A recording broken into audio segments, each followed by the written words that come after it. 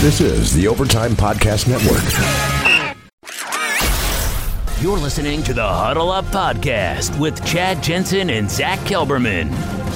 Join Broncos Country's deep divers at milehighhuddle.com and sound off. And now it's time to drop some knowledge. Welcome in, everybody, to another edition of the Huddle Up Podcast, presented, as always, by Mile High Huddle and 24/7 Sports. I'm your host, Chad Jensen. With me, as always, is your Denver Broncos reporter for 24/7 Sports. He is Zach Kelberman. Zach, I guess the time has come for us all to, wish Paxton Lynch the best of luck in his new NFL destination, his second NFL job ever. It is done. The Paxton Lynch watch is over with. A former Broncos bust finally landed a new job. He's with the Seattle Seahawks now, signed into a reserved future contract, and get a chance to back up Russell Wilson potentially. Hopefully he carves out a little role for himself. I don't hold any ill will toward him personally. He was a bust in Denver, arguably one of the worst quarterbacks of all time here, but hopefully he can carve out a role in Seattle. Hey, but at least he's tall. Where Wilson's lacking in the inches there. Paxton can make up for that. But, here's the thing about Paxton. We're not going to spend time on this. Just one quick aside. Is it's like he gets a completely bum rap, and deservedly so, for his brief career in Denver as a complete first-round bust. But as a physical specimen, a thrower of the football, he was a very talented and is a very talented dude. It's just unfortunate that, A, he lacked what he does between the ears, and B, the Broncos so badly botched his development and the way that they handled him and Simeon. And then even this time last year, the only reason they didn't take a quarterback at pick 5, Zach, was because Paxton was still on the roster. Very short term. They ended up cutting him a few months later, but you wish that they would have at least made that decision earlier to cut him, and then that way they could have grabbed Josh Rosen or parlayed some picks to move up and get Sam Darnold or something. Yeah, we can't really look backward. I mean, what happened is what happened, and they had a Lynch on the roster, didn't work out. Like I said, I wish him well. And the Broncos, a lot of Broncos fans blame him solely. But like you said, the coaching staff and the development of Paxton Lynch was horrific. It was awful. It was god-awful. So I just want to remember one thing about Paxton, is that trees don't grow in shade. That's right. That's right. We do have a lot to get to today, a lot of haps around Broncos HQ this past week. Lots of haps. A lot of storylines we're going to touch on. We're going to break down the coaching staff. We're going to get to a VIP-centric mailbag here at the end of the show. But first, a couple of quick matters of business. Make sure you're following the show on Twitter at HuddleUpPod. That's where, even if you're not a VIP subscriber, that's where you can get in your questions for the Mile High mailbag. Also, take some time, if you haven't done it, help us out. Leave a creative review and rate the show, especially if you're a listener on iTunes or Stitcher. Very important. Helps us to grow and reach new listeners. So let's dive in, Zach, to some of the news that broke over this last week. Of course, as far as the NFL is concerned, it's all about the pre-draft process right now, aside from the AFC and NFC championship games that are happening this weekend. But the Denver Broncos are on site, or were on site, at the East-West Shrine game, and out of that, some news broke that I think mostly Broncos country was split, just kind of reading the tea leaves of the social media response and comments we were getting. But one piece of news broke from Tony Pauline, who during draft season, for whatever it's worth, he's a pretty resourceful guy in terms of picking up buzz. He's got a lot of contacts. He's been in the draft business a long time. And Great follow. He's tied to a lot of scouts and guys that are currently working for teams, and also front office people that are currently working or at one point used to work in NFL front offices. And what he reported is that the Denver Broncos, Zach, are one of 6 teams that are going to basically be in the Joe Flacco sweepstakes when the Baltimore Ravens release him later on this spring. What are your thoughts on the idea? Now, we can touch on what it means for Case Keenum and how you could fit him, and can you fit them both. But what were your thoughts when that particular nugget broke? I hate it. I don't like it at all. It's another Band-Aid. It's another, hold the fort quarterback. It wouldn't even be an upgrade on Case Keenum. Yeah. Would you say that's an upgrade? It wouldn't even be a lateral move. It'd be a downgrade, in my opinion. I do not like it at all. They have to find youth. They have to find innovation and a cutting-edge quarterback in today's NFL. Joe Flacco, who got beat out by Lamar Jackson, who was as raw as a thrower as they come in the NFL, does not bode well for his NFL future. They do not need more backups or more below-average starters or more Band-Aids. They need a young franchise quarterback, be it on a roster right now or through the draft, either now or later on, but it cannot be Joe Flacco. I hate that rumor. I mean, Flacco, if you're looking at pros, pros and cons, Flacco at least has more bona fides, and he's a proven starter, a perennial starter, as opposed to Case Keenum being the career backup journeyman, 1-year wonder guy. But at bottom, they're basically the same caliber of quarterback. At this point in their respective careers, they're nothing more than stopgaps. That's it. And yet, Joe Flacco, when he does hit the market, he's going to command a contract north of $20 million per year APY. The Broncos, after what they just went through with Case Keenum, and especially still owing him $7 million guaranteed this coming season, there's no reason to go out and pursue a guy who's, as you said, it's a lateral move. You're not pushing the franchise forward. Now, if you were able to, when the new league year kicks off, quickly deal or trade Case Keenum against all odds, and you had a clear plan in place, or maybe some promising conversations you've had with someone that's in front of you in the draft there, maybe in the top 5, that you're relatively confident you're going to be able to land a quarterback early, maybe I could come around to the idea of, hey, Joe, you come in on kind of a Keenum-esque type deal, 2 years. We're going to pay you $30-something million. Here's how much that's guaranteed. You're going to start in 2019, and then, you're going to groom the guy to maybe take over for you halfway through the season, but for sure in 2020, we got a plan in place. I could maybe be talked into that, but on the surface, I'm with you, Zach. It's like it's a completely lateral move, and it's one of those things, to be frank, I'll believe it when I see it. No offense to Tony Pauline, who's a great follow. I think he'll settle for less than what he would get as a starter, Flacco, normally, unless it's a quarterback-needy team just, throws a blank check at him. Even so, though, I mean, why would you hand him millions of dollars when you already have a hold-the-fort veteran guy on the roster who knows the system? Why would you just get him out of there and bring another guy on? It's not even a lateral move to me. The Broncos at the East-West Shrine game, they also reportedly met with Brett Ripien. Mm-hmm. I'd rather the Broncos draft him in the 6th round and pay him pennies than throw millions at Flacco. I'd rather anything for a young quarterback on this roster. That's why Chad Kelly hurt so much. That's why Paxton Lynch hurt so much. They don't have hope right now. And Joe Flacco, to me, does not inspire hope. And there's no one in the Broncos building with Kubiak gone that would make sense or time here. It's a loose rumor, and I think Pauline, and I respect him as a scout and what he brings to the table. I just think he linked Flacco to a bunch of quarterback-needy teams, right, or his agent did. I don't think the Broncos, based on what Elway has said recently, will be in on a veteran quarterback, especially not Joe Flacco. There's one veteran QB that I would throw money at this offseason, and that's Nick Foles. Flacco, Tannehill, none of them move the needle for me at all. Yeah.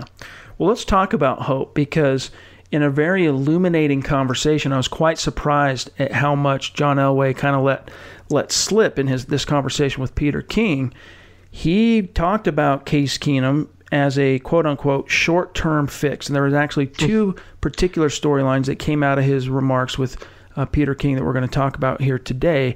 But first, let's talk about the implications of what he said. I mean, obviously when the Broncos signed Case Keenum to only a 2-year deal, everybody knew, even with their best, most optimistic outlook on Keenum, that 2-year deal means short-term, obviously, right? It wasn't a long-term contract. Even the deal that Kirk Cousins signed in Minnesota, technically it was a short-term deal. So Keenum was viewed as a short-term fix out of the gates, and yet, especially down the stretch of this season, as things started to go sideways, every time he's in front of the media, he's talking about what it means to be a franchise quarterback, franchise this, franchise that. But clearly, Zach, at this point, on the heels of 6-10, the Broncos realized that the way they've been butting their heads against the wall with these stopgaps, as you say, putting Band-Aids over bullet holes, at some point something's got to give. They got to switch their philosophy up. They got to turn over a new leaf. They got to make a change. And I think this is Elway not so much sending a smoke signal. He's telegraphing to the fan base that, look, this time around, 2019 is about literally turning over a new leaf. We're going young. We're finding our future franchise quarterback. Case Keenum might be a part of the short-term future of the Denver Broncos, but he's nothing more than that. Elway, in his season-ending press conference, also mentioned the word evolving and wanting to become new age. And then he removed Gary Kubiak at the behest of Vic Fangio, more than likely, and installed Rick Scangarello. Am I pronouncing that correctly, Chad? You got it. We had a little pronunciation guide off the air. Yep. Anyway, they brought him in for young offensive innovation, a younger guy with new age schemes under Kyle Shanahan. Why would you go out then and then bring in Joe Flacco? To me, like you said, the breadcrumbs and the smoke signals lead me to believe finally, and it was a huge admission by Elway. I was surprised that he would swallow his pride so easily, and he's growing as a GM. It's no coincidence the Broncos are better now because Elway is receiving input. He's growing. He's learning. He's admitting his mistakes. He's failing, and it makes him better. And that's one thing here with quarterback. He's knowing that Kubiak and his West Coast system would not thrive in today's NFL. He needs someone younger. They did not get a younger head coach. They got a younger offensive coordinator. They wouldn't bring in Joe Flacco to run that ship. It's not a long-term fix. It's a Case Keenum. He wants a younger guy. Who is that guy, though? That's $1 million question. Right. And what he said also, I mean, he talked about Keenum being a short-term fix, but in the same breath said we got to find that long-term guy. Right. And so we're going to spend some time in the mailbag in particular talking about who that long-term guy might be, flush that out a little bit more. But it's definitely an indictment. You know, if you're Case Keenum, you're hearing that, you kind of know where the bear goes number 2 in the woods now. You at least know where you stand, right? And if you're Case Keenum and his agent, you are on full alert for you're calling your real estate agent. You're saying, hey, look, we're probably going to have to put the old house on the market here soon. So be ready. You know, start feeling it out. Look for some buyers because there's a good chance I'm going to be going somewhere else, even in 2019. Because although the Broncos owe him $7 million guaranteed this year, I don't think he stays in Denver unless he accepts a contract of, hey, look, we'll keep you in Denver to be because the one thing he would be really good at for the Broncos, they get some value. Jared Goff has talked about it. He would be a great veteran to help mentor a young guy. And so if the 1,000%. Broncos call him up and they say, hey, look, we're facing facts. We're moving on as an organization. We're going to go young. We're basically doing what the Rams did a couple years ago. We're going for a quarterback high in the draft.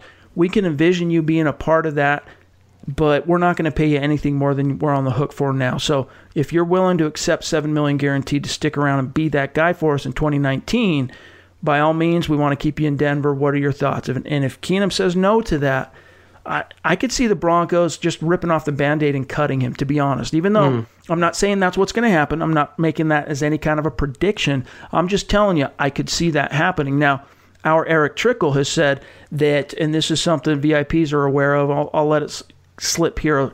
I won't talk too much about it, but the Broncos, I'll just put it this way. The Broncos they're not ruling out the possibility, albeit a slim one because of his contract, of being able to trade Keenum to a quarterback-needy team out there, and especially ones with solid defenses and ones who might have not only that quarterback need, but perhaps a coach who has some kind of history or tie to Keenum. And the team they're looking at in particular are the New York Giants, and specifically to see what happens with Eli Manning. If Eli is jettisoned, traded, released, whatever it might be, you might be able to talk a guy like Pat Shurmur, who was the brainchild behind Keenum's 2017 one-year wonder season in Minnesota. You might be able to talk him, Zach, into, hey, you know, and even Keenum might be willing to talk about a renegotiation the final year of his Broncos deal to go back to play with Shurmur, and then you unload Keenum and you can move forward fresh. I don't see that happening. I don't see why another team would trade for him and give up assets when players like Flacco, Tannehill, those quarterbacks will be available. Why would you give up a pick for Case Keenum, who's not better than them, and his salary is what it is? Even if he takes a pay cut, I don't see another team trading for him.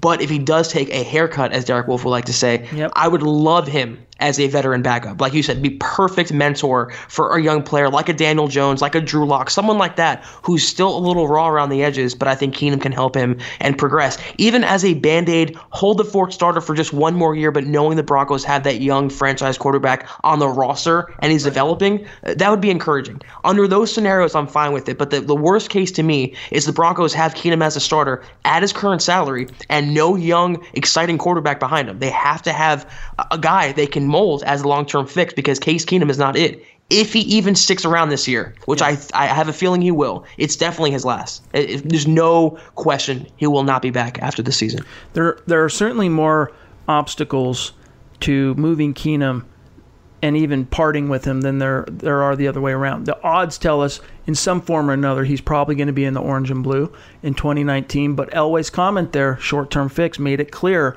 where the Broncos' heart lies, where their focus is going to be in 2019. And as I wrote in a VIP article earlier this week, the breadcrumbs he's dropping are kind of, to me, they're harbingers of a Broncos team that are going to be extremely aggressive in 2019. So let's also talk about the other quick storyline. We don't need to dwell on this because I think most fans kind of want to. This story blew up for us on the website. But I think most fans on an emotional level, Zach, they want to move on. But another thing that Elway brought up in his conversation with Peter King was basically admitting that he botched the Vance Joseph hire. And I just want to read this quote verbatim real quick for our listeners in case you might have missed the article. Here's the full quote in which he references Vance. He says, quote, "The key thing I learned," and again, before I read this speaks to, Zach, what you were saying earlier, that, even though he's had a tremendous amount of success in the NFL, Elway, as a GM, Elway is learning through this recent years of failure. He's learning on the job, so to speak. He's evolving himself as a GM, and this is a sign. He talked about it on Black Monday, that he is looking in the mirror. Here's a sign of that quote. "The key thing I learned in the coach selection process, cover your bases thoroughly and get the best candidates that you can, and don't make your mind up going in. Don't draw any conclusions before you go into the coaching interviews. Take each interview in the moment and do not pre-draw it.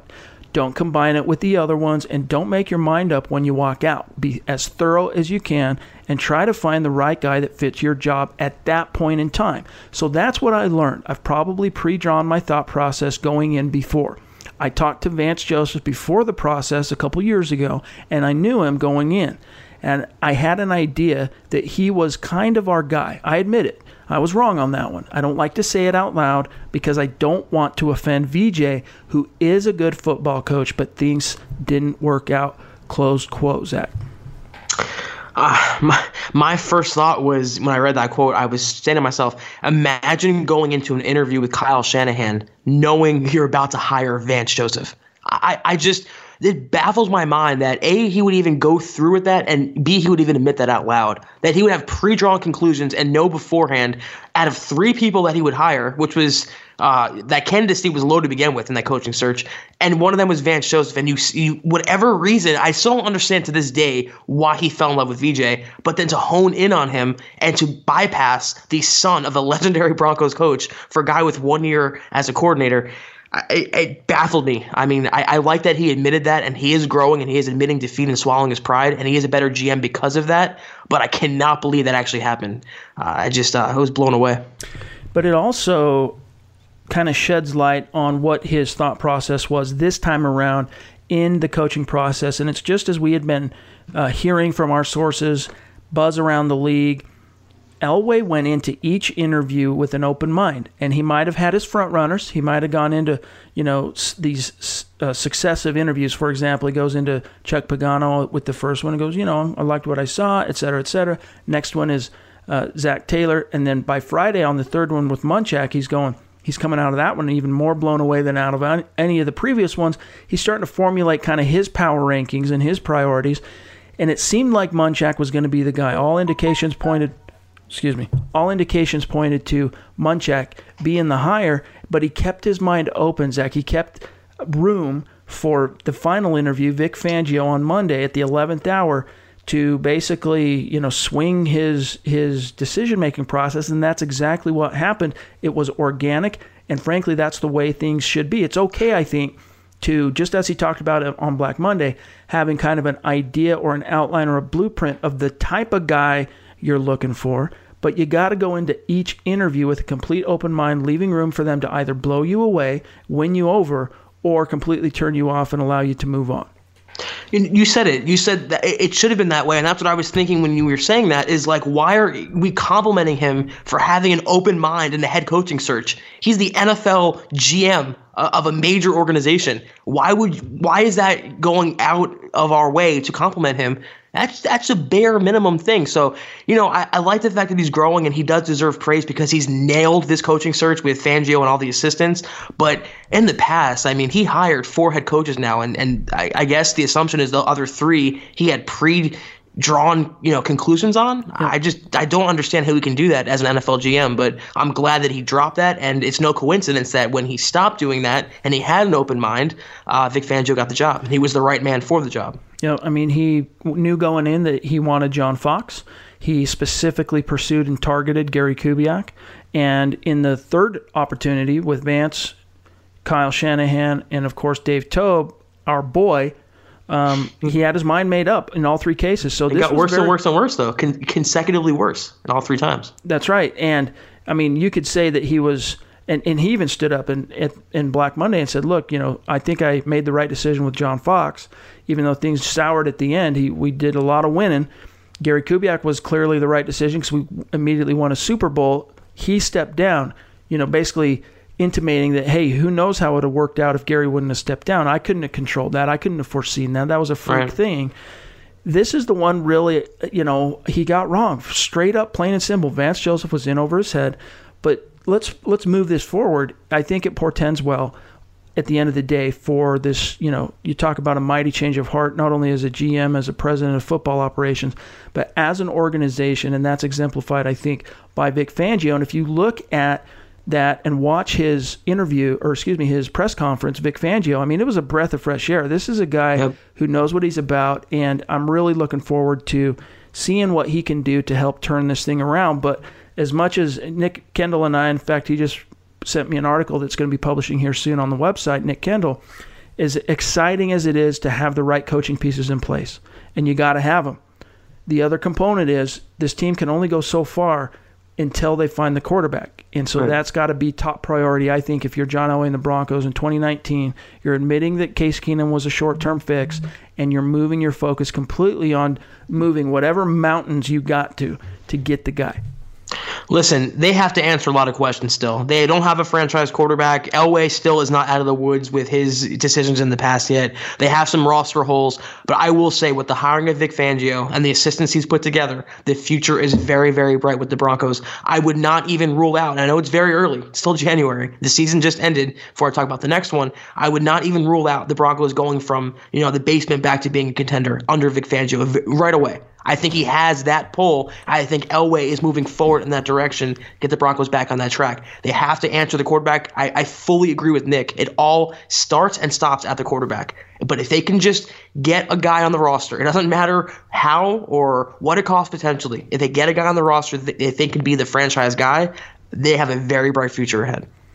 Let's also talk about what happened with Gary Kubiak, because when last we met with you guys on the podcast, we obviously knew about the falling out with Vic Fangio and Gary Kubiak and John Elway, and that a divorce appeared to be imminent, and it has officially occurred. Zach, Gary Kubiak signed with the Minnesota Vikings as some kind of offensive guru. He's not officially the coordinator, but he's an offensive advisor of some kind. But basically, he's the brainchild that's going to lay out the offense. They have a coordinator. I'm kind of curious to see how that all plays out in terms of practical application, but bottom line is Kubiak's gone. Turning the page, the Broncos are moving on. Kubiak moved on. What were your thoughts on, I mean, we saw this coming, but what were your thoughts on this divorce officially taking place? This was an extension of how I felt when they ruled out Kubiak as a coordinator. The Broncos made the right decision, and Kubiak made the right decision for himself. He wanted his guys. He brought in Dennison and Periani with him. He brought in Clint Kubiak as the quarterback's coach. And it's a good situation there. They're a contending team. Kirk Cousins is his type of quarterback, Kubiak. So that's a good situation for him. And the Broncos, I give Fangio a lot of credit. He came in right away and dissolved a 30-year partnership between Elway and Kubiak, and it was for the best. the Broncos had to make that move, and I was so thrilled when they did. I was not looking forward to a Kubiak-led offense. Now they have Scangarello under their leadership, and I think they're going in the right direction. So it's good for both sides. It's a little weird that he's gone, and I hope the Broncos don't miss his scouting prowess, though, because they killed the draft last year, and some of that had to do with Kubiak. But we will know for sure whether it's Russell and Elway or whether it was Kubiak this April. Yep. And even I've been told that Vance Joseph had a big role in last year's draft, too, as far as targeting team captains and leaders and guys who are graduated and seniors and all that stuff. So it will be interesting, but that'll come out, the proof of that in the pudding. But yeah, as we've been telling you guys, look, this is for the best. The Broncos, too long under John Elway, have kind of lived under the fraternal sense of let's get the band back together. Let's live in the past. It's a model that's worked before. 3 world championships now, and it was time to turn the page and evolve and move on. So this was for the best. But I think other than some of the Antonio Brown news, I guess we can talk about that real quick before we take a break. The Broncos were tied to Antonio Brown as a potential suitor in a trade this coming spring. Also, there was the back-and-forth Twitter feud that took place between Emmanuel Sanders and Antonio Brown, both of whom were on the 2010 Pittsburgh Steelers draft class. Sanders, surprisingly, was drafted earlier than Brown. Sanders in the 3rd round by the Steelers, Brown in the 6th round. So they were teammates for 4 years before Sanders moved on to Denver, and then they were feuding on Twitter. But where do you see Antonio Brown, or do you see, Zach, Antonio Brown at all fitting into Denver's? I've talked about the feeling you have too of the Broncos being aggressive in 2019. Where do you think Antonio Brown fits into that at all? I mean, there's being aggressive and there's just being stupid. I just don't see him being a need right now. They're not one player away from winning a title. He would be really good on a team like the Niners, who have a franchise quarterback and a young up-and-coming team. Not with the Broncos, who have young receivers who need to develop. 3 young receivers. They have Emmanuel Sanders, who still played very well before his injury. If he can recover, he's under contract for this season. I would hope that he stays. I never thought it was very likely that it would be Sanders and Antonio Brown the same team again, but this should dissolve any hope that Broncos fans had about Antonio Brown. I caught some flack on Twitter about my disinterest in the move, but I just don't see how it would benefit the Broncos at all, and I'm glad it won't happen. And I based on his attitude alone, I mean, I would not welcome that into a locker room with a new head coach in a culture change who is no nonsense, no BS. He's the Godfather. He's not going to stand for that. Yep, I could not agree more. As I said on Twitter, that if this were a 2014 Broncos with Peyton Manning and you're kind of one weapon away from getting over the hump again offensively, no question, I do it. Yeah. I could be persuaded, but with the team culture right now basically needing to be completely revamped and rebuilt, you don't want to bring in a cancer and an expensive, albeit talented, but an expensive cancer at that. And older. Yeah, he's up there. I mean, he's from the 2010 draft class, so he's north of 30. So 31. It's all downhill from here. Yep. And the Broncos basically have Emmanuel Sanders, which might be a lesser version of Antonio Brown, but they've already got a guy like that they can, a veteran to show the young guy's ropes. And it's just, I don't think it's a fit. I think that of all the things I've heard in this last week, that's the one thing that to me I don't really find any veracity in terms of the Broncos being tied to Antonio Brown. I agree. I would please let Cortland Sutton eat. Please let Deshaun Hamilton develop. Please let Tim Patrick develop. Yep. They have a good receivers coach. Hopefully they'll have a franchise quarterback. I mean, they have some money to throw around. I'd rather the Broncos get Golden Tate, let's say, if they need a veteran until Sanders gets healthy or if he gets released. I just, to give up a draft pick and a huge salary for a diva and a cancer and a locker room lawyer, I am just completely against that. No. So we're going to take a quick break. When we come back, we're going to dive into this new coaching staff. There's only 1 or 2 positions that are yet to be filled, but when we come back, Zach and I are going to dive in and go through each coaching hire and position the way it stands under Vic Fangio in 2019. This is the Overtime Podcast Network. While sports can bring us so much joy, it can also bring us a lot of unwanted stress, and that stress can make it difficult to concentrate, relax, and get decent sleep. Sunday Scaries was launched in 2017 by 2 best friends and business partners, Bo Schmidt and Mike Sill. They operated a full-service bar with 50 employees and were always exhausted. They tried all kinds of products, but they didn't work. Then they started experimenting with CBD. They loved the effects and regained control of their days and nights, but they wanted better CBD products. So what they did for themselves was specially formulate CBD gummies with vitamins D3 and B12 that were super consumable, easy to take on the go, and effective. Long story short, their specially formulated CBD products and vitamins helped relieve the overwhelming angst they felt on a daily basis. So in July 2017, they named the company Sunday Scaries and began sharing their products with friends and launched their online store at sundayscaries.com.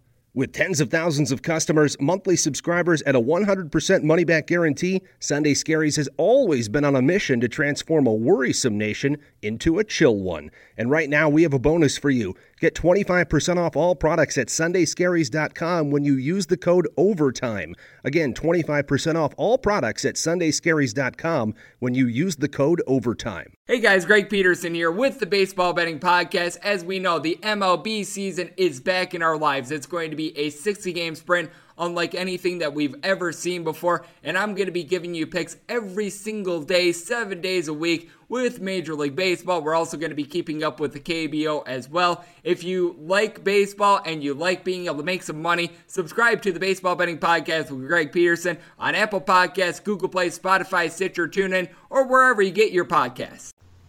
All right, so the Denver Broncos have pretty much filled their coaching staff out under Vic Fangio. The only spot that has not officially been solidified is quarterback's coach. What I've heard, because the idea is they were keeping that open with the idea of possibly this Kubiak-Fangio marriage working in a sense where Clint Kubiak would step into the full-on quarterback's coach, because he served as an offensive assistant in that realm working with the quarterbacks last year, but this year it would be him stepping forward fully as quarterback's coach. Well, that's over and done with. What I've heard is that the Broncos are mulling over the idea of keeping Mike Sullivan in place. And with a guy like Rich Scangarello now hired and under contract, the Broncos can probably afford to drag their feet a little bit and figure out exactly what they want to do there. But let's go through it real quick. Obviously, Fangio, let's go through the coordinators. First and foremost, let's talk about Ed Donatel, who mulled over offers from Chicago, who he's been with for the last 4 years, and following Vic Fangio to Denver, he ultimately chose to return to Denver. This will be Donatel's third stint with the Denver Broncos, and a lot of fans can remember him working as the secondary coach under the Denver Broncos in the late 90s from 95 to 99, where he was a part of that coaching staff that brought home back-to-back world championships for the city of Denver. And then he even came back under Josh McDaniels for a 2-year stint. After that, he followed Fangio to San Francisco, where he worked as a secondary coach, and then the same role in Chicago. So these two are united. This time he's defensive coordinator, Zach, but it's more of a nominal role because, as Fangio said and you've reported, Fangio is going to continue to call the plays.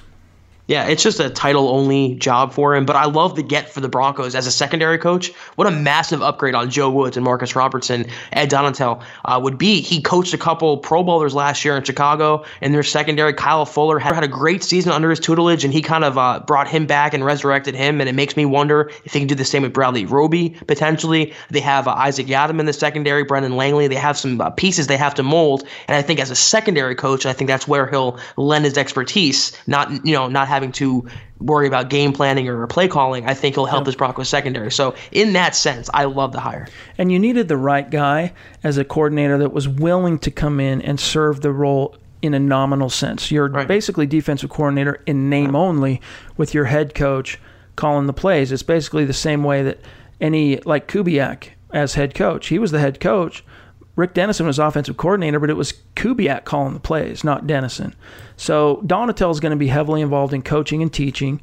He's going to be heavily involved in dialing up game plans and scheming. But in terms of calling the signals on game day, that's going to be Vic Fangio. So if you were looking for that profile of a guy, plus he's got experience working with Fangio, I mean, it was a no-brainer and a really solid get for the Broncos. Plus, it kind of extends that Chicago to Denver pipeline, and the Bears have a lot of free agents this offseason, including a couple in the secondary, Bryce Callahan and Adrian Amos, that I want the Broncos to really target. So it only helps them more there. And it was a great hire. And it's, like you said, great point. It's a very low-ego job. Leave your egos at the door because you're just the coordinator in title only. Yep. The next one, of course, this one was in doubt because originally the San Francisco 49ers denied Denver's request to interview Rich Scangarello. And by the way, it was the Broncos via press release that let us know, hey, all you guys have been pronouncing his name wrong. It's not Scangarello. It's Scangarello, which both of us were. I didn't know that until I read the press release. But anyway, so the Broncos initially request Scangarello. Kyle Shanahan says no. And then Elway has to work the back channels with his boy John Lynch in order to get the door open. Rich Scangarello interviews, and there was a little bit of a gap in time where they're, it sounds like, hammering out details. To me, it sounds like the Niners offered to sweeten his contract if he would stay, and so the Broncos had to really get their ducks in a row and say, how bad do we want this guy? Because if we do, we got to pony up some coin. And anyway, they eventually came to an accord, and the Broncos get a 24-year coaching veteran, but he only brings 4 years of NFL experience to the table. Of course, he really earned rave reviews the last 2 years as the quarterbacks coach in San Francisco, not because the Niners had a bunch of or great league success, but specifically his position. You want to talk about outkicking your coverage. I mean, Jimmy Garoppolo comes in via trade in 2017, goes undefeated when he's finally inserted. And then this past year when Garoppolo goes down, C.J. Beathard was kind of just meh, but Nick Mullins, who Rich Scangarello identified in the pre-draft process in 2017 and was basically instrumental in getting him signed by the Niners. I mean, Nick Mullins went on to, he started 8 games for the Niners. If he would have started a full season, he was on pace to pass for 26 touchdowns, okay? Case Keenum threw 18, and he's a 6-year veteran. So that's why, and you reported on this on Friday, Zach, that Scangarello he's a rising star coach in the NFL. This is an extremely good get for the Broncos, notwithstanding that he doesn't have a ton of NFL experience, but he exemplifies this one foot in the old ways because he comes from the Shanahan tree of understanding the West Coast offense and the philosophies that have predominated and won Super Bowl after Super Bowl in the NFL dating back to Bill Walsh, while also having one foot in the cutting edge of what's taking place offensively with these college schemes being grafted in and merged in. So, once a guy like Zach Taylor was off the table getting a job in Cincinnati, I don't think the Broncos could have found really a better candidate to come in and coordinate the offense than Rich Scangarello.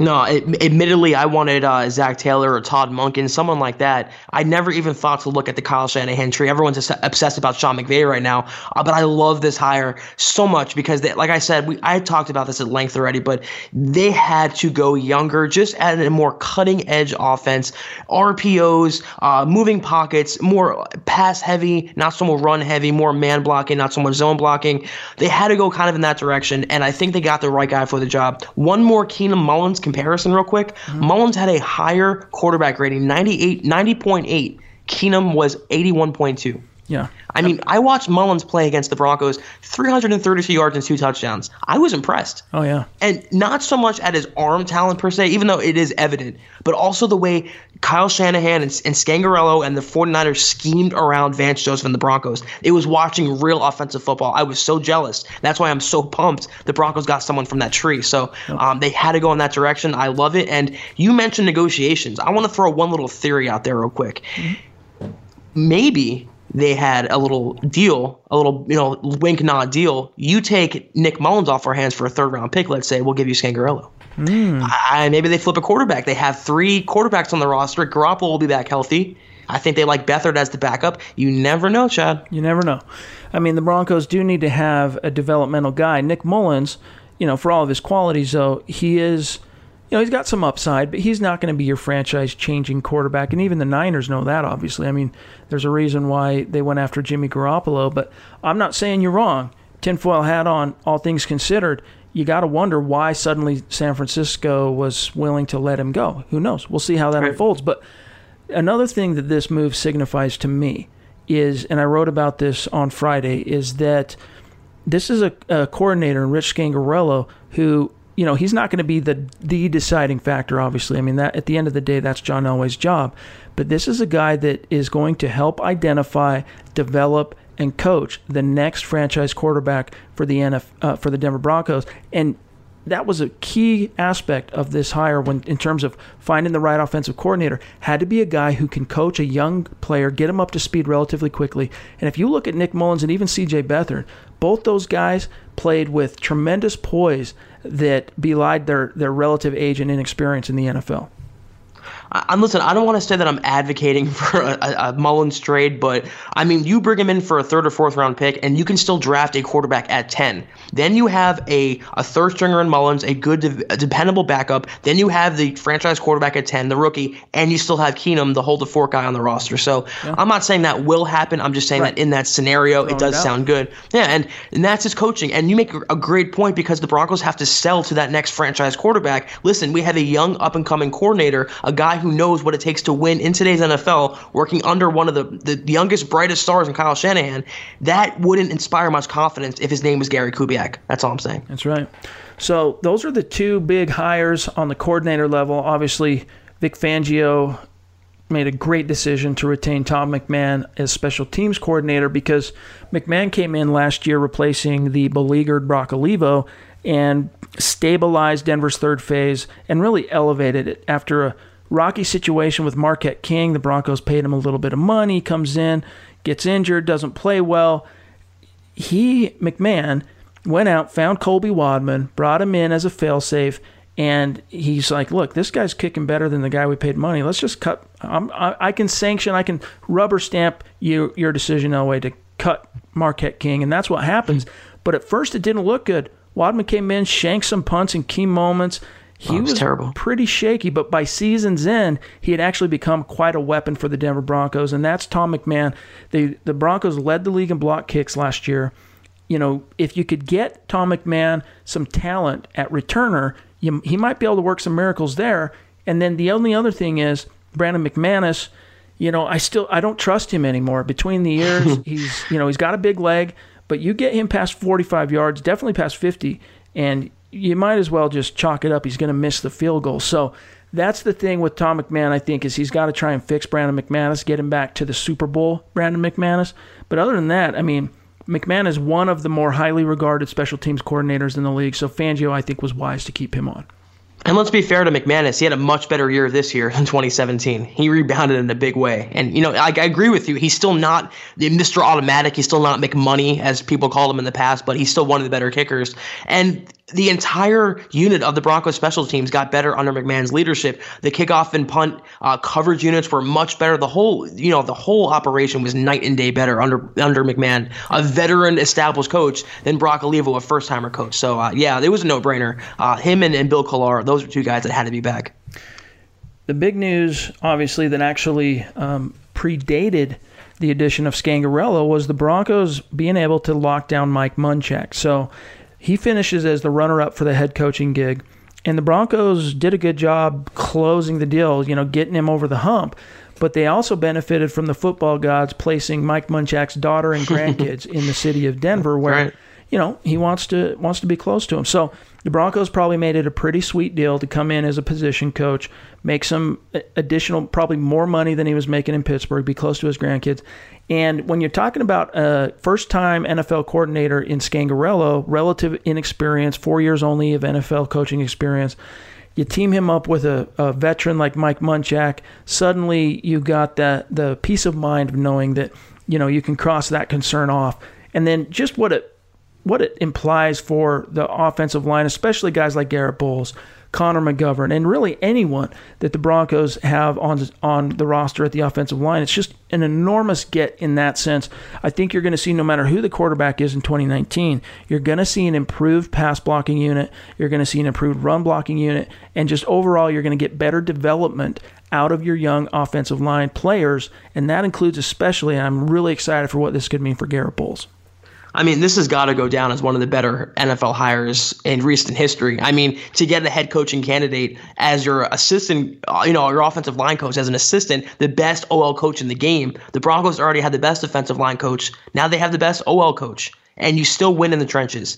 And I could not be happier. You put him on staff with Vic Fangio, you're talking a quick culture change. You're talking a quick turnaround. It's going to make Garrett Bowles better.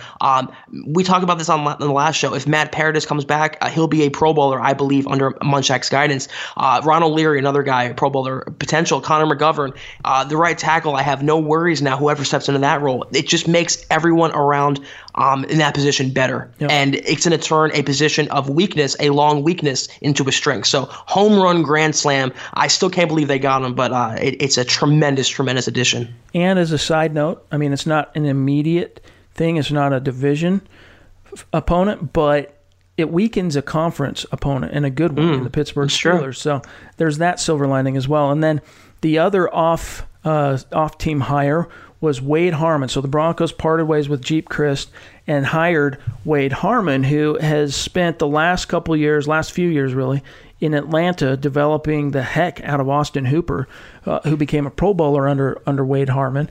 And then before that, he spent nearly 2 decades, a decade and a half, in Baltimore coaching Shannon Sharp, coaching Todd Heap, coaching Dennis Pitta, Ed Dixon. So he's got some bona fides. He's widely regarded in the NFL as a high-quality tight ends coach. And this, to me, just kind of speaks to Fangio, what he's looking for in terms of position coaches who can teach and get the most out of their players from a developmental sense and from a teaching perspective. And they've been there and done that. They're respected and renowned, and they have the resume to prove it. I don't know too much about Harmon, but based on what I've read and what I've seen, I mean, he seems like a great coach. He has the experience, like you said. And I thought Chris actually did a pretty good job. I thought he should have returned, but I actually like this move. It's going to be big for the Broncos because they have some free agents at tight end. You know, Hireman's still shaky. Jake Butt's an injury risk. Fumagalli didn't play. It's interesting mix of talent there. I still think they'll add another one, but they got a good coach who should get the most out of his talent. And like you said, I think Fangio is surrounding himself with experienced guys who've been there in the NFL, knows what it takes, and they can only make every player on this Broncos roster better.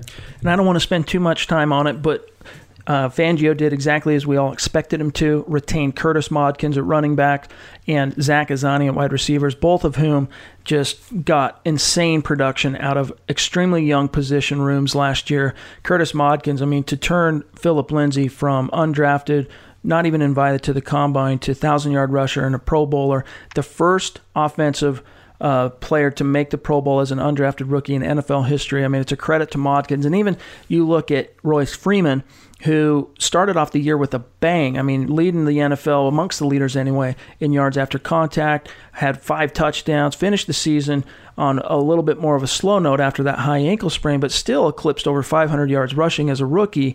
And then Devontae Booker, he finishes his third year with the highest yards per carry average of his career at 5.4. So you got to love Modkins coming back. And then Zach Azzani, you know, he clashed with Sanders initially, but Sanders finally bought in.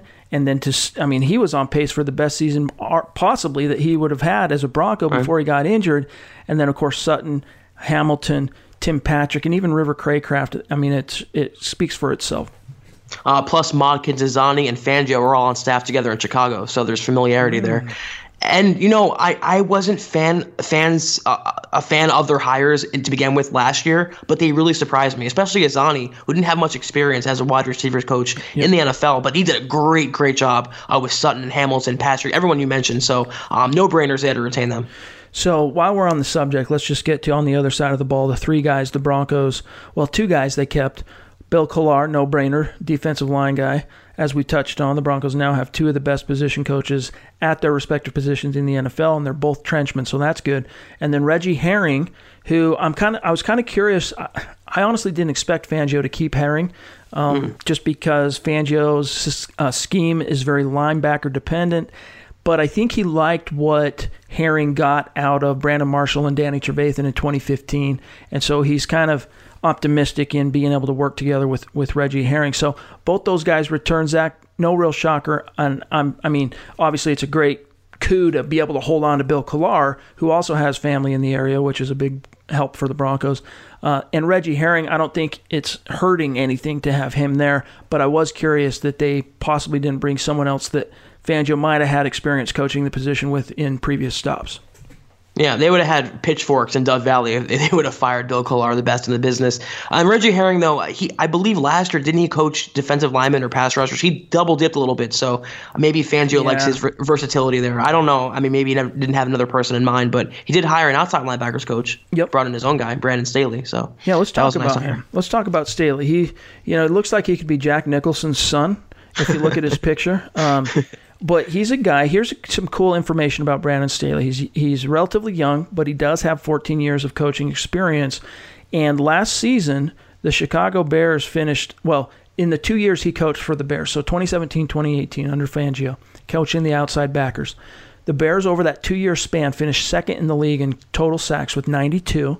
And then the Bears linebackers accounted for 51 of those 92 sacks, which was the third most in the league for a linebacker group. So the Broncos, they're trying to extrapolate that onto Von Miller and Bradley Chubb, who combined for 26.5 sacks or whatever it was last season, and they're seeing great things on the horizon. So if you're looking, and even Fangio, Zach, in his introductory presser said, I'm going to bring in a position coach. They're going to do their job on the outside linebackers, but that's my area of expertise where I'm also going to be chipping in on the coaching. Yeah, I think Staley did a good job last year, and I'm not going to give him too much credit with Khalil Mack because Khalil Mack is Khalil Mack, but one guy that I liked that he did a lot with was Leonard Floyd as a pass rusher. Right. He had 4 sacks, an interception, touchdown, 47 tackles. I look for that development. Vaughn is Vaughn, but I look for Staley to get the better out of Jeff Holland, let's say. I know what Vaughn's going to do, but I want to see him develop the younger talent because that's the one deficiency on the Broncos' last coaching staff was that not one player progressed. I mean, at least on defense, with the exception of Shelby Harris, let's say, who really blossomed, especially in the secondary. I would say Adam Gotsis is one guy you could throw in there. But in the secondary.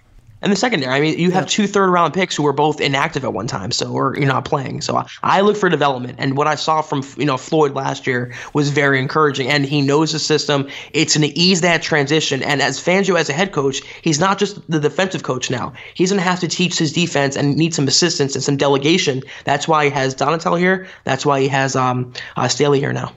This was cool. The other new hire here, Ronaldo Hill. Most Broncos fans, it's not going too far back, can remember him being the free agent pickup alongside Brian Dawkins in 2009 under Josh McDaniels. He served as the free safety to Brian Dawkins' strong safety for 2 years for the Broncos. He has been a hot young coach. He went to Miami, had some success down there as an assistant secondaries coach, helped to get Xavier Howard to the Pro Bowl. He was in demand, and the Broncos were able to lock him down, get him here as a former player, which was exciting. We were all kind of hoping, is kind of a pie-in-the-sky hope, that maybe it would be Champ Bailey, but the Broncos still got a former player to help coach the position, and a guy who is a rising star in the coaching realm at that. Yeah, it's another figurehead role because Donatell is also a secondary coach, so I'm sure he'll be lending his insight there. Hill was a former player. I was hoping for Bailey, like you said, or maybe even Steve Atwater, just a former legend. Love it. But, he did good in Miami. Xavier Howard had a tremendous year last year, and they have some good players in that secondary. So I think it'll be a fruitful addition. And then lastly, Fangio chose to retain Lauren Landau. Now, I've spoken publicly about my misgivings with regard to Landau after Luke Richardson left. The plague of injuries the Broncos suffered last year. I'm not a big believer in coincidence. And hopefully this time around, maybe there's some things that can be learned from what the Broncos went through. It was his first year as an NFL strength and conditioning coach. He's got a long history as a strength and conditioning and in that realm, and even Philip Lindsay has credited him multiple times in different scenarios for helping get him ready for the draft process. He didn't get drafted, but he got him ready from a physical standpoint, rocked and rolled on his pro day, which is ultimately what helped seal the deal so that after the draft, even though he didn't hear his name called, Philip Lindsay's phone exploded with a handful of teams that were hot on his trail, pushing really hard to get him signed, and the Broncos were one of them. So Lauren Landau, you have to thank in some sense for the Broncos getting sweet on Philip Lindsay. I can't say I'm super pumped up about his return, but I can't say I'm surprised either. I think what the Broncos will do, because of how well regarded he is in the local market with all the players working with him, they'll give him one more year just to see if those injuries were a fluke or if there was some more to it, if he was his program. So I was not surprised at all. They could do better, I feel like, than this guy, but I think they're going to give him one more year and hopefully, knock on wood, less injuries. So that's your coaching staff. For as it stands, I mean, it's like 98% complete. We'll wait to see what happens with quarterbacks. And then, of course, Chris Cooper, former player, is being interviewed about working under Mike Munchak as an assistant offensive line coach. So we'll see how that shakes out. We're going to take one more break. When we come back, we're going to get to the Mile High Mailbag VIP edition, VIP heavy, especially Mile High Mailbag. We'll be right back. This is the Overtime Podcast Network. Hey guys, this is Greg Peterson, host of the podcast Hoopin' with Hoops. Despite the fact that college basketball is in the offseason, it's never too early to get a jump start on taking a look at these teams because there is now 357 of them for the upcoming 2020-2021 college basketball season. I'm going to give you guys a deep dive on every last one of them, keep up with all the transfers in college basketball, and so much more. You are able to subscribe to Hoopin' with Hoops on Apple Podcasts, Google Play, Spotify, Stitcher, TuneIn, or wherever you get your podcasts. All right, so it's that time of the week where Zach and I get to take a peek inside the Mile High Mailbag because we are your football priests, and each and every episode we are here to offer you the absolution and answers to your burning Broncos questions. And this time, again, and this is going to be a theme moving forward. This is a VIP subscriber at Mile High Huddle 24/7 Sports centric mailbag. I've told you before, follow the show on Twitter if you want to get questions submitted for the Mile High Mailbag. But if you want to guarantee your question gets answered, you got to go to the website, click on the green banner, become a VIP subscriber. You'll make it in each and every time. And today we're going to start off with a question from No Fly Zone 2125, VIP subscriber for, looks like here, 13 months. He says, can't wait. Been looking every day for a new podcast. Thanks, buddy. My question for the podcast is, how good of a change will this be for the culture of the Broncos with this new coaching staff? And what kind of splash do you guys see us making when it comes to free agency? By the way, I love all your guys' hard work. Appreciate your support, especially being a VIP subscriber. No Fly Zone, thanks. But let's tackle the first thing here. Culturally, what do you think the implications are with Fangio and as we've seen him flush out his staff for the Broncos? Oh, we've already seen it. I mean, instantly a breath of fresh air. I can't remember the last time a coaching staff or a coaching change has drawn more excitement around Dove Valley. I really can't. The fans are supercharged right now. They love the Fangio hire. They love the coaching hires. I mean, you're already feeling that renewed sense of energy outside the walls of the building. And inside the walls, the players are just as pumped up. They were at the press conference. They read what's going on. They knew they were better than the record indicated last year. So culturally, it's an immediate turnaround. You're going to see a vast improvement simply because the Broncos finally have a competent coaching staff, leading the controls. They don't have an incompetent coaching staff. So immediate dividends, immediate success, immediate culture change right away with Vic Fangio.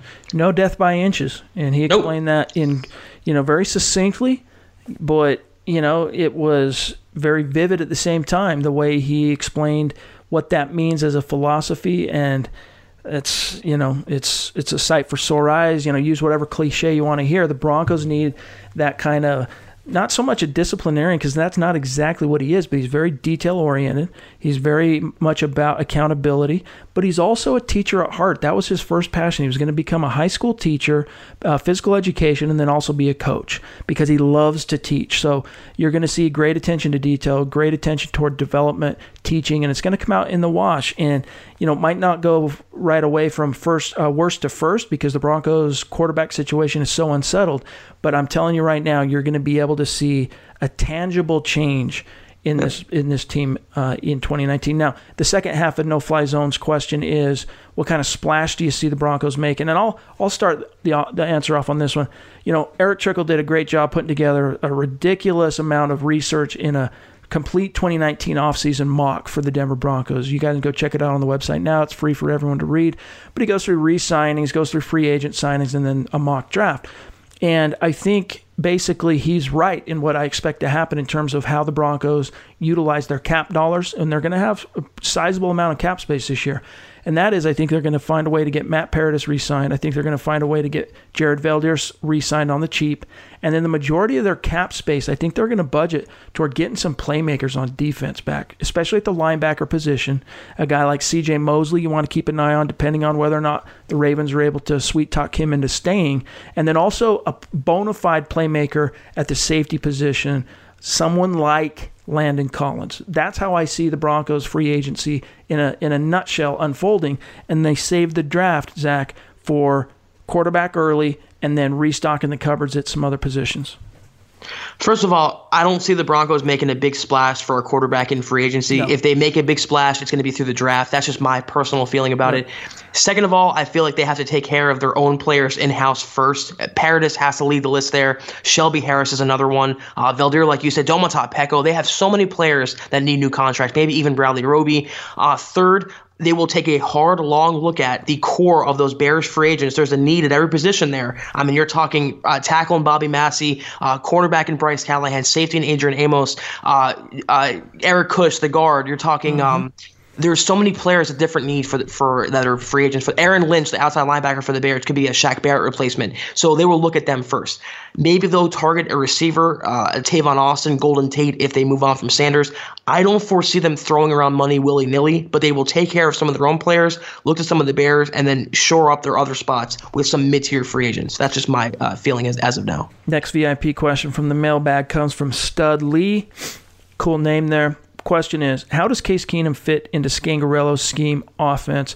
And do you anticipate Keenum will be better this year than last year? So let's just answer this question, Zach, with the assumption that he's going to be on the roster. We'll no what ifs and none of that. Just assuming Case Keenum is on the roster, how does he fit, or does he fit, Scangarello's overall scheme, offense, philosophies?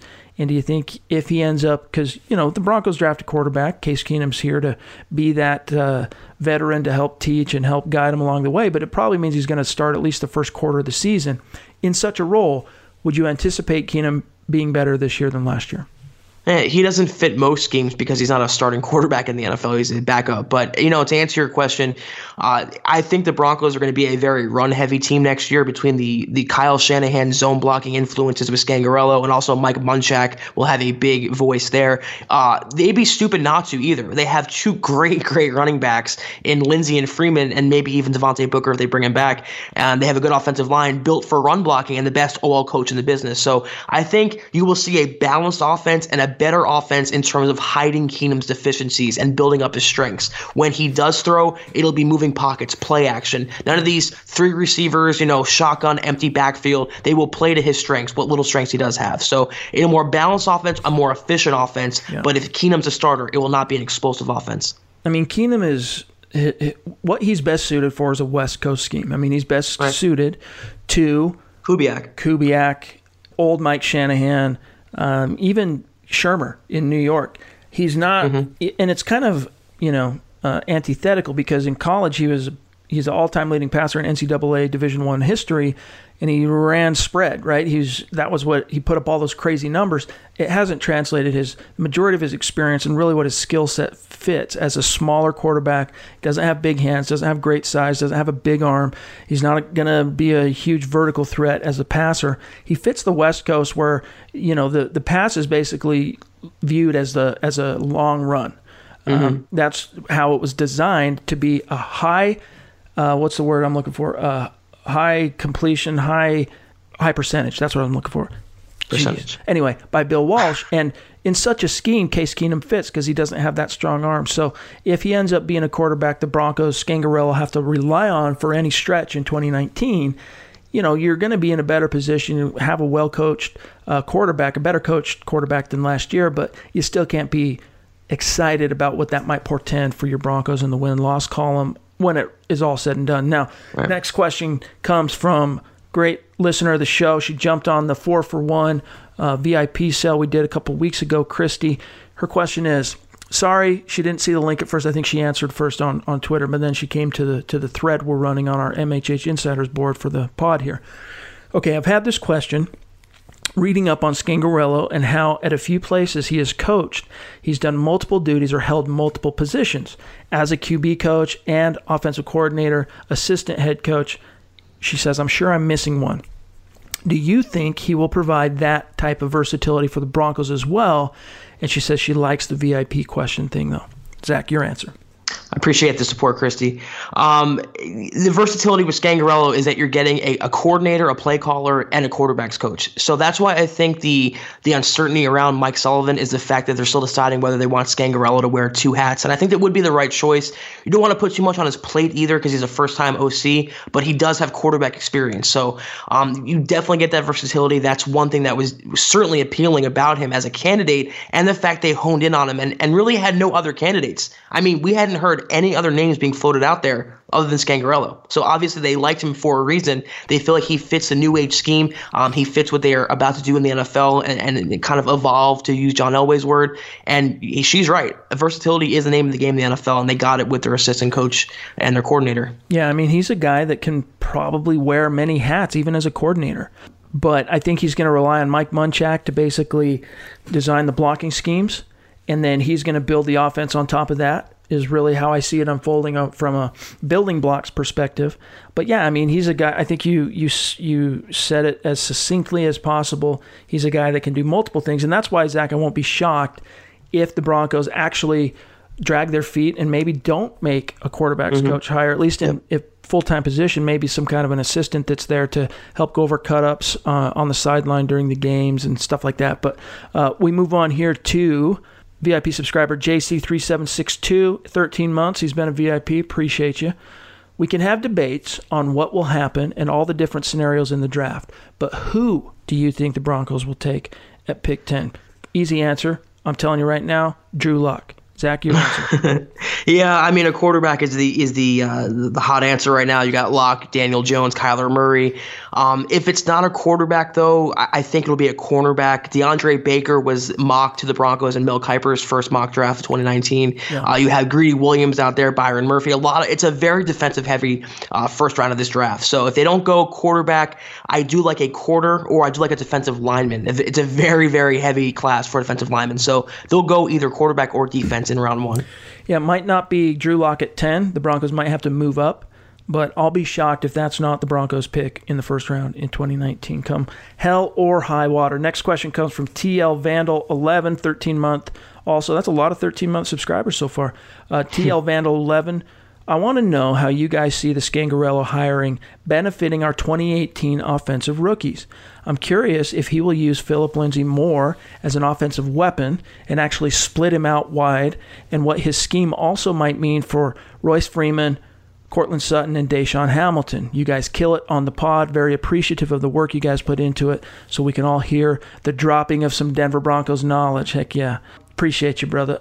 How does this portend, in your eyes, Scangarello for that phenomenal 2018 class? And specifically, do you see Phillip Lindsay being utilized more as a weapon overall as opposed to just a running back pounding it between the tackles?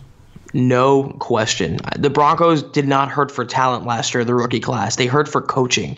I mean, Phillip Lindsay had a record-setting year with shoddy coaching. Now you put a good coaching staff with him, and look what he can do. It's going to make everyone around them better. I mean, they're going to get them more of the playmakers in space. I mean, how often are we screaming for a Lindsay screen or a Lindsay toss, some Lindsay creativity? It took Bill Musgrave 12 weeks to finally dial into that. You're not going to see that with Scangarello. You're not going to see that with his coaching staff. It's going to make everyone better because he's going to put them in their best positions to succeed and utilize and maximize their talent. I, for one, though, am interested to see what he can do with some tight ends. Jake Butt and Fumagalli are 2 receiving tight ends. I want to see what they can bring to the table. I want to see how he can mold this whole offense and bring all the pieces together. Yeah. I mean, he's a teacher. He's a developer. Now, obviously, Scangarello's forte is quarterbacks, but that's going to trickle down, and that's really a mantra and a theme under Fangio is you're going to see these guys get developed and coached. And last year, the rookies at the receiver and running back positions got great coaching from their position coaches. But what Zach is speaking to are the X's and O's from a play calling and from a philosophical, tactical perspective. Bill Musgrave, game planning. I mean, it just left so much to be desired. And so to answer your question, 100%, you're going to see a guy like Phillip Lindsay be utilized more intelligently. And it portends well for every young offensive player on that staff. But again, the missing ingredient, they got to get a quarterback. And again, That's also where Scangarello comes in. So that's good too. Now, here's one from Nunzi. I'm a pretty big Drew Lock fan. 29-month VIP subscriber. I'm a pretty big Drew Lock fan after watching more of his tape and highlights throughout his career. With that said, it sounds like the consensus is that Dwayne Haskins is the highest-rated quarterback in the class. Would Denver move up to grab Lock over Haskins, or is their favorite of Lock being due to their particular draft position alone? Before I serve this over to you officially here, Zach, we don't really know, other than, the Broncos probably like Haskins. We don't know exactly how their board is situated. I think a lot more of their fixation on Lock and why you're hearing his name tied to Denver a lot more right now does, Zach, have a lot more to do with where they're currently positioned in the draft and the perception that Haskins is going to be the first quarterback off the board.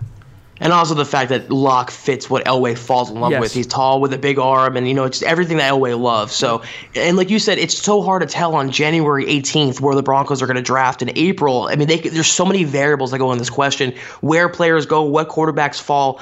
There's a good chance they draft one. If they fall in love with a guy, and that guy is to be determined, they might move up for him. And if Elway feels aggressive enough, I think this is the draft where he would move up for a quarterback. But who that quarterback is, we do not know yet. Locke, I think, is the favorite right now because, like I said, he fits what Elway likes. But Kyler Murray, Daniel Jones, Haskins, if he doesn't go earlier, these are all options for Denver if they go quarterback in round one. Here's an example what Zach's trying to convey to you guys. So you go back to 2016 when the Philadelphia Eagles moved up to get into position at number 2 to grab Carson Wentz. Okay? That was executed April 20th. The draft was, maybe not even quite 2 full weeks later. So there's a lot that's going to take shape. The boards get, the Broncos, their philosophy from a front office perspective has always been, and I don't expect this to change because it's the right philosophy, is to utilize free agency to fill roster holes, and then that way you know what you're dealing with going into the draft. And so that same holds true for the majority of NFL teams. They're going to fill their holes, then they're going to reset their priorities going into the draft. And so that's when you're going to start seeing more movement in terms of, are there going to be trade-ups? If so, who and where? How's it going to shake out? It won't happen really until after free agency when the board gets set a little bit more concrete for the Denver Broncos. And so here's one more. This is a bonus question, Zach, and then we'll get out of here. We're running a little bit long today. He says, this is from No Fly Zone. We answered one from him earlier today, but he had a couple in the mailbag. So we'll jump on this one. But he says he just saw recently some things about the Broncos and Kyler Murray. Is this or could this be a possibility? I know John Elway was high on Baker Mayfield last year, and Kyler Murray isn't exactly the same as Baker Mayfield, but he's a hell of a playmaker and a phenomenal arm too. I could see an explosive offense with him and Phillip Lindsay with that speed that would drive teams nuts. I could get behind it. He's kind of an itty-bitty small guy, Kyler Murray. I hope he allows himself to get measured at the Combine because I really want to know exactly what his measurables are. But what we're hearing is that he's probably going to be, at this time last year, Baker Mayfield was viewed as a mid-round first pick, early day 2 quarterback. And through the pre-draft process of the Senior Bowl and Combine, he just blew teams away, and the Browns fell in love with him, and he goes number 1 overall. Who's to say that couldn't happen with Kyler Murray, because the Senior Bowl's next week, and then the Combine at the end of February. But as it stands now, what we're kind of hearing is Murray, by most teams, Zach, is viewed as more of an early day 2 guy. Plus, who's to even say he's going to play football? He might go to the MLB. There's no sure thing yet between now and April. I find it hard to believe the Broncos would draft him at 10. They pull the trigger. I don't think they would trade up for him, but again, it's too early to say. If Kubiak was in the building, he would pound the table for Kyler Murray, I'd feel like. But Elway, it's kind of the antithesis of what he values and sees as a true franchise quarterback. So any Broncos fans wanting Kyler Murray, if it even declares and enters the NFL, I wouldn't hold your breath. What I like about Kyler Murray, his talent and ability is undeniable. Notwithstanding his size. Size is no longer as big a concern. It still matters, but it's not as big a concern as it once was. But what I like a lot more about a guy like Drew Lock, even compared to Murray or Haskins, is the fact that he's got a few years of starting experience in the SEC under his belt. So he's seen some things, and he's battled through adversity. And Kyler Murray's year, Heisman winner, was a whirlwind, and he's a phenomenal playmaker. And same could be said for Haskins. But both of them, at this point, are one-year wonders, whereas, you look at Baker Mayfield, he really came on strong in his final season at Oklahoma, winning the Heisman, but he at least had a couple of years to build up to that point at which, Zach, he could parlay that into his first year as a rookie starter in Cleveland. Right. I think based on what Elway's done, I mean, with getting rid of the coaching moves and everything, the changes in the culture in the Broncos locker room, he's not going to gamble again. He gambled on Paxton Lynch. He gambled on Vance Joseph. Now he's aiming for the sure thing. He got the sure thing at Vic Fangio, and I think he'd want a guy, like you said, you broke it down in a great way, a more experienced guy who has starts under his belt. And when you compare Locke and Murray in those standards, it's no comparison. So we don't know who that guy is, if there even is a guy in this draft. They might wait until 2020. They might wait until 2021. We don't know. But based on his history, I agree with you that I think Drew Lock will be the guy if they want to go in that direction. If I could bet money on it now, I would bet the Broncos are going to go big on a quarterback in the draft just this year, only because Elway doesn't have any time left. And if he waits till 2020, by the time his contract is up at the end of 2021, might not have enough time. It might not have been enough time for that quarterback to have kicked the can farther enough down the road for him to save his job. And we don't know how ownership is going to shake out between now and then. So I really feel like Elway, from a philosophical perspective, as I talked about, mighty change of heart. But also, Zach, this is a guy feeling a freaking sense of urgency right now.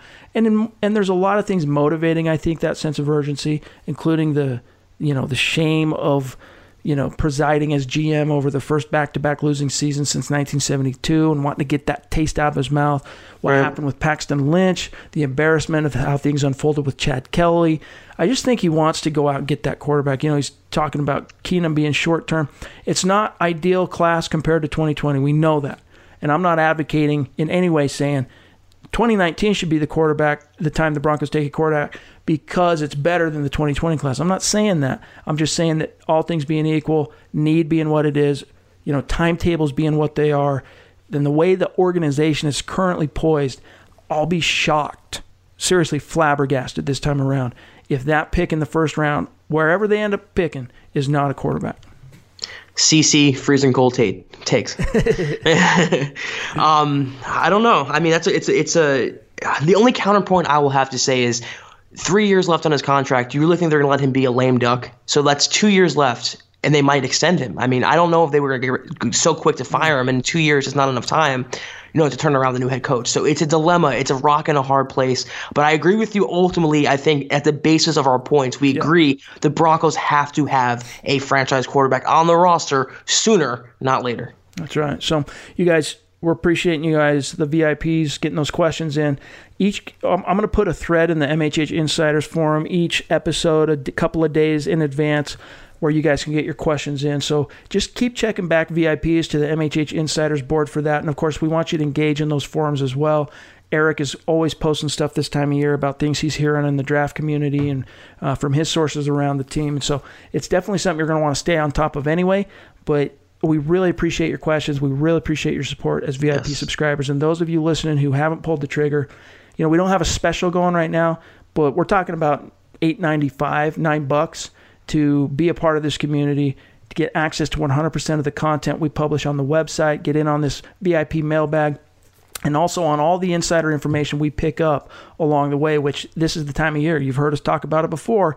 January through May, this is when we pick up the most information that you're not going to be hearing and reading about on some of our competition out there on all the free blogs and the fan blogs. So give it some thought, pull the trigger. It's easy to do. You go to the site, look for the green banner, subscribe today, whatever it is, click on that, and it'll walk you through it. So that's going to do it, though, for today's episode of the Huddle Up Podcast. You can find my partner on Twitter at Kelberman247, myself at Chad and Jensen. Make sure you're subscribing. iTunes, Stitcher, Spreaker, iHeart, I guess, Spotify, YouTube. Shout out to you guys. And also, make sure you take some time, leave a creative review, rate the show. We appreciate you. For Zach Kelberman, I'm Chad Jensen. We'll talk to you soon. You've been listening to the Huddle Up Podcast. Join Broncos Country's deep divers at milehighhuddle.com to keep the conversation going.